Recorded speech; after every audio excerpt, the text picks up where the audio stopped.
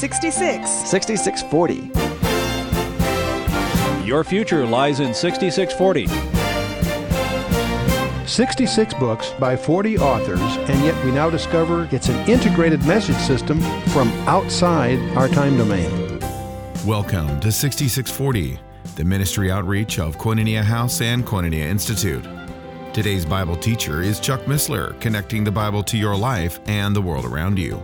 In today's study, Chuck continues his teaching on the book of Jeremiah, chapters 10 through 14.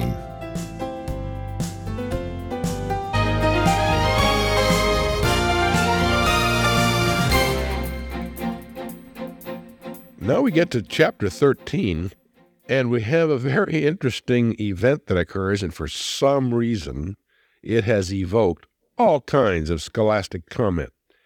And I'm kind of puzzled because it just somehow doesn't strike me that the issue is what all the furor is about. But let's go through and review what he says and then talk about some of the implications. It's just a little object lesson, very similar to the kind of thing that we found in the book of Ezekiel and Zechariah, where the prophet is instructed to do something that has a message to it. You remember how Ezekiel had a lot of these things, lie on your back one way and then the other way, and all these little things he did that apparently did ceremonially, quite public, as a way, an object lesson, a mechanic to instruct the people. Jeremiah gets one of these right here. There's several in Jeremiah, pretty interesting ones. This one's really kind of fundamentally pretty simple, but it's evoked a lot of comment. Chapter 13, verse 1, Thus saith the Lord unto me, Go and purchase a linen belt, or girdle, and put it upon thy loins, and put it not in water. So I bought a belt according to the word of the Lord, put it on my loins, and the word of the Lord came unto me the second time, saying, Take the belt that thou hast bought, which is upon thy loins, and arise and go to the Euphrates, and hide it there in a cleft of the rock. So I went, and I hid it by the Euphrates, as the Lord commanded me. And it came to pass that after many days, that the Lord said unto me, Arise, go to the Euphrates, and take the belt from there, which I commanded thee to hide there. All right. So verse 7, Then I went to the Euphrates, and digged, and I took the belt from the place where I had hidden it. And behold, the belt was marred, it was profitable for nothing. And the word of the Lord came to me, saying, Like would you believe it was mildewed? Linen wasn't supposed to be wet like that. So being a cleft of a rock near the river, it got wet. The wetness wrecked it. That's the point. It's marred, it's moldy, it's unusable. Now, the translation says linen belt. Some scholars believe that this was an intimate undergarment. But the priests wore linen girdle or loin. It binds his loins. So the exact garment, there's some scholastic dispute of the exact issues, and I won't get into all that. But it's an intimate garment and so forth, and we'll come back to that in a minute. Anyway, the word of the Lord came unto me, saying, Thus saith the Lord, After this manner will I mar the pride of Judah, and the great pride of Jerusalem. This evil people who refuse to hear my words, who walk in the imagination of their heart, and walk after other gods, to serve them and to worship them, shall even be like this belt, which is good for nothing. For as the belt clingeth to the loins of a man, so have I caused to cling unto me the whole house of Israel and the whole house of Judah, saith the Lord, that they might be unto me for a people, and for a name, and for a praise, and for a glory. But they would not hear. Therefore thou shalt speak unto them this word, Thus saith the Lord God of Israel, Every wineskin shall be filled with wine, and they shall say unto me, Do we not certainly know that every wineskin shall be filled with wine? The word is Parath, and it's translated Euphrates here. And the first question is, did he really do this, or is it just a vision? I don't know about you, but I couldn't care less, But, I'm usually strict on those things, but in this case, there are commentaries that spend a lot of time trying to figure out, did he really do this, or is this just some kind of vision? What's the problem? Well, the Euphrates is hundreds of miles from Jerusalem. And so they have a real problem. You mean that Jeremiah, to run this errand, goes over 100 miles 2 round trips, they say. Okay? Well, the word is Parath, which is like the Ephrata, but with an initial letter missing. And so whether was it really the Euphrates or not? If it wasn't, it was intended that we think it should. Now, there's some scholars that believe that the actual word is Para, which is at Wadi Farah, which is only 3 miles northeast of Anathoth, near Jerusalem. That's only about 6 miles. That makes more sense. And so there's a big bunch of discussion about that. First point, there was a lot of time during Jeremiah's ministry where there wasn't necessarily war. Between the first and third siege of Nebuchadnezzar is 19 years. And there's 3 major sieges and 3 major deportations and invasions. But there's a lot of time in between where there was peace. And secondly, a lot of evidence that Jeremiah had errands to run. There's an evidence that he went to and from Babylon, and this may have occurred when he was on one of these trips to go ahead and do this thing and then go to Babylon on some issue and then come back. And so there's some scholars that, why it's such a big deal, I don't know. So I may have missed the point, but I don't see why there's all that to do. There's 3 possibilities. One, some scholars feel it was just a vision and it was an idiomatic kind of way of communicating. I don't think so, personally. I think he really did this. And was it Euphrates? I think so. But did it have to be? I don't think so. And so that's not a big deal in my mind, at least. The whole idea, though, is that which is going to spoil them did come from Babylon, and the Euphrates is symbolic of Babylon. So that all sort of fits. And by the way, something else about these linen belts and linen undergarments, they were an intimate garment, and they were a symbol of service to the priests. And you can find all that stuff in fact, you'll find a symbol that used symbolically as service in Luke 12, verse 35, and in John 13 and elsewhere. Remember when he washes their feet, he takes his linen. It's a symbol of service. And for the priests, it was a symbol of service, okay? And in this case, they're unfit for service because they're marred and moldy and unusable. That's basically the concept, okay? Why were they moldy and stuff?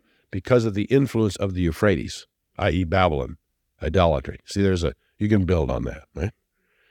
Always say, if you're interested in this priest thing, the priestly linen belts, you can find that in Exodus 19:6 and other places, for those of you that want to chase that down. So I personally see an identity with the Euphrates. If it wasn't the Euphrates, it was a name that looked closely enough that we would look at it as the Euphrates. Idiomatically, it would mean that. So if it does turn out that it's 6 miles in southeast Jerusalem, fine. Linguistically, it acts like a pun because it's the concept of Euphrates emerges through this, okay? But verse 9, see, ties it together where the Lord says, after this manner will I mar the pride of Judah and the great pride of Jerusalem. What manner? That they're going to be destroyed by these pagan invaders. Verse 11, of course, indicates 4 things the Lord wanted. He wanted for them to be a people, and for a name, and for praise, and for glory. But they would not hear. Now, verse 12 through 14, a couple of verses here, uses another idiom. We're shifting now another kind of way of expression. And my translation here in the English says wineskins. And it's interesting because the best scholars say that the actual word used here is a jar, not a wineskin. No big deal. But it's interesting that the jars we're talking about, even though it's translated in the English wineskins, because they were wine containers, and they did use, wineskins to contain wine. In this case, they were jars. They're 10-gallon jars, earthenware for wine storage. In Isaiah 30:14 and other linguistic studies, they're about 10 gallons in size. And so that's at least one scholar's view of this that seems like he knows what he's talking about. But verse 12, therefore thou shalt speak unto them this word, thus saith the Lord God of Israel, every bottle, I think your King James has, right? But some people say that word means wineskins. This is one place where the King James, I think, is more accurate. But in any case, shall be filled with wine. And they shall say unto thee, do we not certainly know that every wineskin shall be filled with wine? Then thou shalt say to them, thus saith the Lord God, behold, I will fill all the inhabitants of this land, even the kings who sit upon David's throne, and the priests, and the prophets, and the inhabitants of Jerusalem, with drunkenness. With drunkenness. There's 4 groups of people singled out: the kings, the priests, the false prophets, and the people. Kings, priests, false prophets, and the people. Okay, now this is anticipating a lot that's going to happen in Jeremiah 25 and 51, and on it goes, and I don't think we need to spend time here. But anyway, it goes, verse 14, and I will dash them one against another, even the fathers and the sons together, saith the Lord. I will not pity, nor spare, nor have mercy, but destroy them. Hear and give ear, and be not proud, for the Lord hath spoken. Give glory to the Lord your God. Before he cause darkness, and have your feet stumble upon the dark mountain, while ye look for light, he turn it into the shadow of death, and make it gross darkness. But if ye will not hear it, my soul shall weep in secret places for your pride, and mine eye shall weep bitterly and run down with tears, because the Lord's flock is carried away captive. Boy, Jeremiah can express it when he wants to, can't he? What's the source of the problem? Pride, right on. Exactly, pride. He makes that very expressive back in verse 9, but it's all the way the theme through here. Pride. That pride leads to what? Darkness. Okay? The concept of darkness and light being antithetical is introduced in Genesis chapter 1 and is a theme throughout the Scripture through Revelation 22. The light versus darkness. And there's 3 kinds of darkness in the Scripture, at least. There's the natural darkness of the unregenerate heart. That's the natural darkness. Okay? We find that mentioned in Ephesians 4:18. In our natural state, we're in darkness. That's a natural darkness from being an unregenerate heart. There's another kind of darkness. In fact, maybe we should look, these are important enough, so let's take this. I usually am deferring this, but let's turn to Ephesians chapter 4. Paul says in Ephesians 4, and I'll pick it up actually on verse 18, but pick up a verse ahead to give you the flavor of the context here. Thus say, this I say, therefore, and testify in the Lord, that ye henceforth walk not as other Gentiles walk, in the vanity of their mind. Interesting. Same idea there, isn't there? Another way of describing pride, huh? Vanity of their mind. Verse 18, having the understanding darkened, being alienated from the life of God through the ignorance that is in them because of the blindness of their heart. That's our state, yours and mine, in advance of the Holy Spirit doing something supernatural. In the natural state, that's the best we got. The creation declares the glory of God, but it does not declare his plan of redemption. You can look at the heavens and the earth and science and learn about a creator, but you will never learn about a redeemer, because the curse is on the creation, and his redemption takes care of that curse. The only way you can learn about God's plan is by his supernatural revelation to you through his word by action of the Holy Spirit. Short of the supernatural event of the Holy Spirit, that's us, verse 18. Now, that's one kind of darkness, a natural darkness. The second kind of darkness is deliberate darkness, choosing darkness. Did you know you can choose darkness? Can you imagine someone doing that? Turn to John chapter 3. Very interesting passage. John chapter 3, a lot in John chapter 3. It'll be hard to go in there and just get one thing and come running out. It's just a lot in John 3. It's one of those chapters you can take a poke at something and spend an hour in it. But John chapter 3, verse 19 is a provocative verse. John 3:19, and this is the condemnation, that light is come into the world, and men loved darkness rather than light. Why? Because their deeds were evil. Right? By the way, just a footnote that'll be provocative. The word love there, right? You all know that there's 3 kinds of love, right? Eros, phileo, agapeo. Agapeo. Men agapeo darkness rather than light because their deeds are evil. I thought agapeo meant divine love. The noun does. It's used that way. The verb means to be totally given over to, which is what you should be with respect to God, and he is to you. He's totally given over to you. He gave himself on a cross. But the word agapeo as a verb is used in the Greek to mean totally given over to. And here men agapeo darkness rather than light. Can you imagine that? But don't be too critical. That's you and I, but for the whole action of the Holy Spirit. Why would we give ourselves over to darkness rather than light? because our deeds are evil. We don't want to be accountable. When you get into an intellectual argument with an agnostic, but is there a creator or not? The issue is not intellectual. It's spiritual. The fool has said in his heart, there is no God. Not the intellectualist's mind, the fool in his heart. Why? Because a creator implies accountability. And we don't want to be accountable. That's why evolution is popular. It's not because it's scientifically supported. It's a mechanism to allow us to, at least for a while, hide from accountability for our sin. Why are men love darkness rather than evil? Because their deeds are evil. Second, natural darkness, deliberate darkness, and then there's a judicial darkness, and that's what we got here in Jeremiah 13. It's also in 2 Thessalonians chapter 2, verses 11 through 12. We have a judicial darkness where God will send them strong delusion that they should do what? Believe the lie. Jeremiah is going to talk about the lie before we're through too. But Jeremiah 13:16, three different kinds of dark: natural, deliberate, and judicial.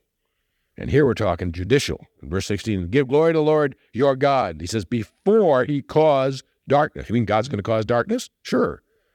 Amos says, prophet Amos says, he will send them a famine, but not of meat, of the word. God is going to send a famine of his word at a certain time. Here he's going to cause darkness, and before your feet stumble upon the dark mountains and so forth. There'll be a time coming that's going to be so deceptive that all but the supernaturally protected elect will be deceived. God permits it. In fact, sends it. Work, for the night is coming. And while ye look for the light, he turn it into the shadow of death and make it gross darkness. Boy, Jeremiah has a way with words when he wants to. Okay, verse 17. But if ye will not hear it, my soul will weep in secret places for your pride. Again, what's the cause? Pride. What caused the original sin? It wasn't Adam's, it was Satan's. Isaiah 14, Ezekiel 28 are your references. What caused Satan to fall is 5 I wills in Isaiah 14, 12, and whatever, and pride. That's why God hates pride. It was through that sin entered into creation. My soul shall weep in secret places for your pride, and mine eyes shall weep bitterly and run down with tears because the Lord's flock is carried away captive. In Jeremiah's eyes he can see his nation carried away as slaves. Verse 18, say unto the king and unto the queen, humble yourselves, sit down, for your principality shall come down, even the crown of your glory. And the cities of the Negev shall be shut up, and none shall open them. Judah shall be carried away captive of it, all of it. It shall be wholly carried away captive. The extent of the whole idea of the Negev, the south, I assume it goes all the way down to Beersheba or whatever, is the extent of the captivity. It's not local, it's total as far as what's coming. It's interesting. Say unto the king and to the queen. You don't see that mentioned very much. King Jehoiachin and his mother Nehushta. Now, why would your queen be mentioned? Because he was only 18. He only reigned for 3 months. She was very influential. Very interestingly, when there's polygamy, the specific women apparently get influential and have some leverage, surprisingly. They were carried away in the first deportation about 597 BC. This is in 2 Kings 24, which gives a rough feeling for the dating of this passage. And but I don't think we need to beat that up. Let's just keep moving. Verse 20, lift up your eyes and behold those who come from the north. Who is the flock that has given thee thy beautiful flock? What wilt thou say when he shall punish thee? For thou hast taught them to be captains, and as a chief over thee. Shall not sorrows take thee as a woman in travail? Now, it's a couple of comments, and I think they're being repetitive, but the enemies come from the north. That doesn't mean they're northern enemies. Don't be confused with Ezekiel, where it says they come from the uttermost part of the north. They're the northern enemies. Their enemies always came from the northern part because it's the only way to get around the Arabian desert. So the Babylon is actually eastward, but it attacks them from the north. Enemies always did. Even today. The Golan Heights is to the northern part. Okay? Now, it's also interesting to me how these prophets always seem to use, or the Lord uses through the prophets, this phrase, like a woman in travail, the birth pangs. Even none other than Jesus Christ in Matthew 24 in his famous Olivet Discourse uses the same idiom, same expression. Or I should say, uses it again. Verse 22. And if thou say in thine heart, why come these things upon me? For the greatness of thine iniquity For the greatness of thine iniquity are thy skirts uncovered, and are thy heels made bare.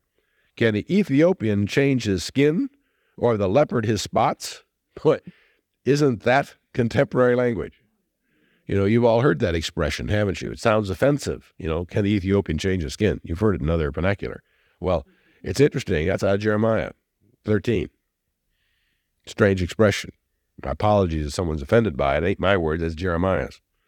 And of course, verse 22 is a little risque, and I won't get into that more. But can the Ethiopian change his skin, or the leopard change his spots? Then may ye also do good that are accustomed to do evil. In other words, he's saying, you guys are so corrupt, so committed to evil, that your chance of doing good is equivalent to a leopard changing spots. Remember that the next time you shave yourself, guys. That's you and I too. We don't like to believe that, but boy, the Lord tells us that. We are no better but by the grace of God and by the action of the Holy Spirit. Lots of verses to put that on us. And so recognize that, admittedly, they are in deep trouble and irrevocably headed to captivity, but recognize before we get too judgmental that but for the grace of God, there go we ourselves. Verse 24, therefore will I scatter them as the stubble that passeth away by the wind of the wilderness. This is thy lot, the portion of thy measures from me, saith the Lord, because thou hast forgotten me and trusted in falsehood. Therefore will I uncover thy skirts upon thy face, that thy shame may appear. This was a mechanism of shaming a prostitute, was to raise her skirt, and that's what he's saying in effect, figuratively speaking. He looks at Judah as a prostitute, and he's going to shame them the same way, figuratively speaking. Verse 27, I have seen thine adulteries and thy neighings, the lewdness of thine harlotry, and thine abomination on the hills in the fields. What's he talking about? Idol worship. And he's describing it as harlotries. There's two dimensions to that. There's a practical, vivid one. The Canaanite idol worship was involved with orgies and sexual excess of all indescribable kinds. But there's also another issue, and that is it's considered spiritual. They're going whoring after false gods. They're be faithful to him, and they weren't. So there's both a physical aspect of it, but there's also, perhaps far more important, the spiritual aspect. They had sought after another god, not him. I have seen thine adulteries and thy neighings. This is like a overheated, stallion or a mare, the lewdness of thine harlotry and thine abomination on the hills and the fields. Woe unto thee, O Jerusalem!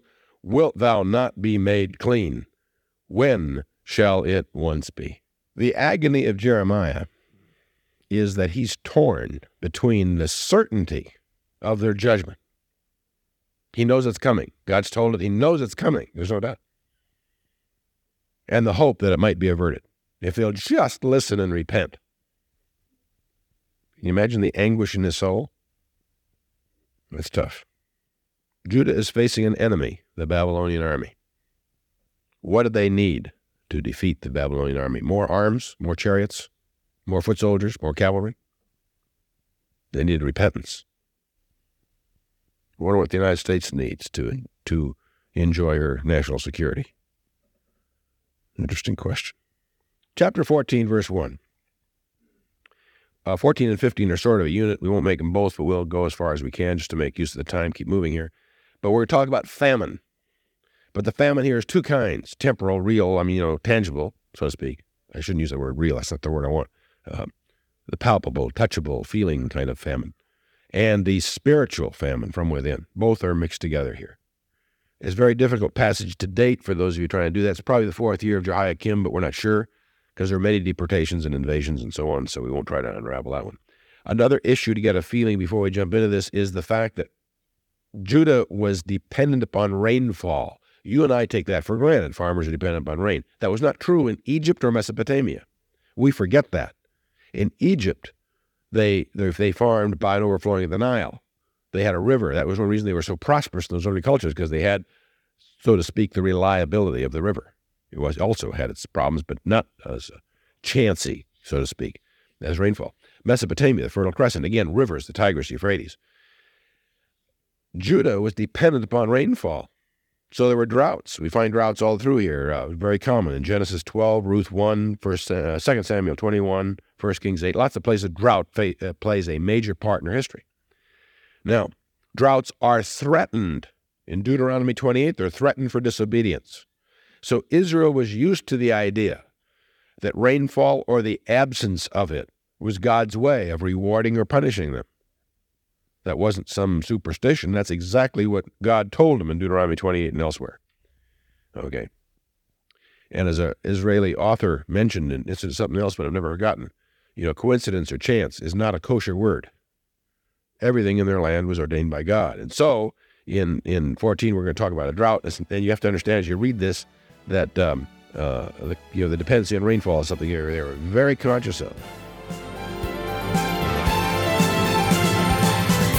You've been listening to 6640, the ministry outreach of Koinonia House and Koinonia Institute. Today's Bible teacher was Chuck Missler, teaching through the book of Jeremiah. Download the new K-House TV app to access an ever-growing collection of free resources. Visit the Apple or Android App Store and search K-House TV on your Roku or Fire TV streaming device. Thank you for listening to 6640 and for your continued prayerful support of this ministry. Until next time, as we continue this series, may God bless you with the knowledge of His Son, Jesus Christ, as you study His Word.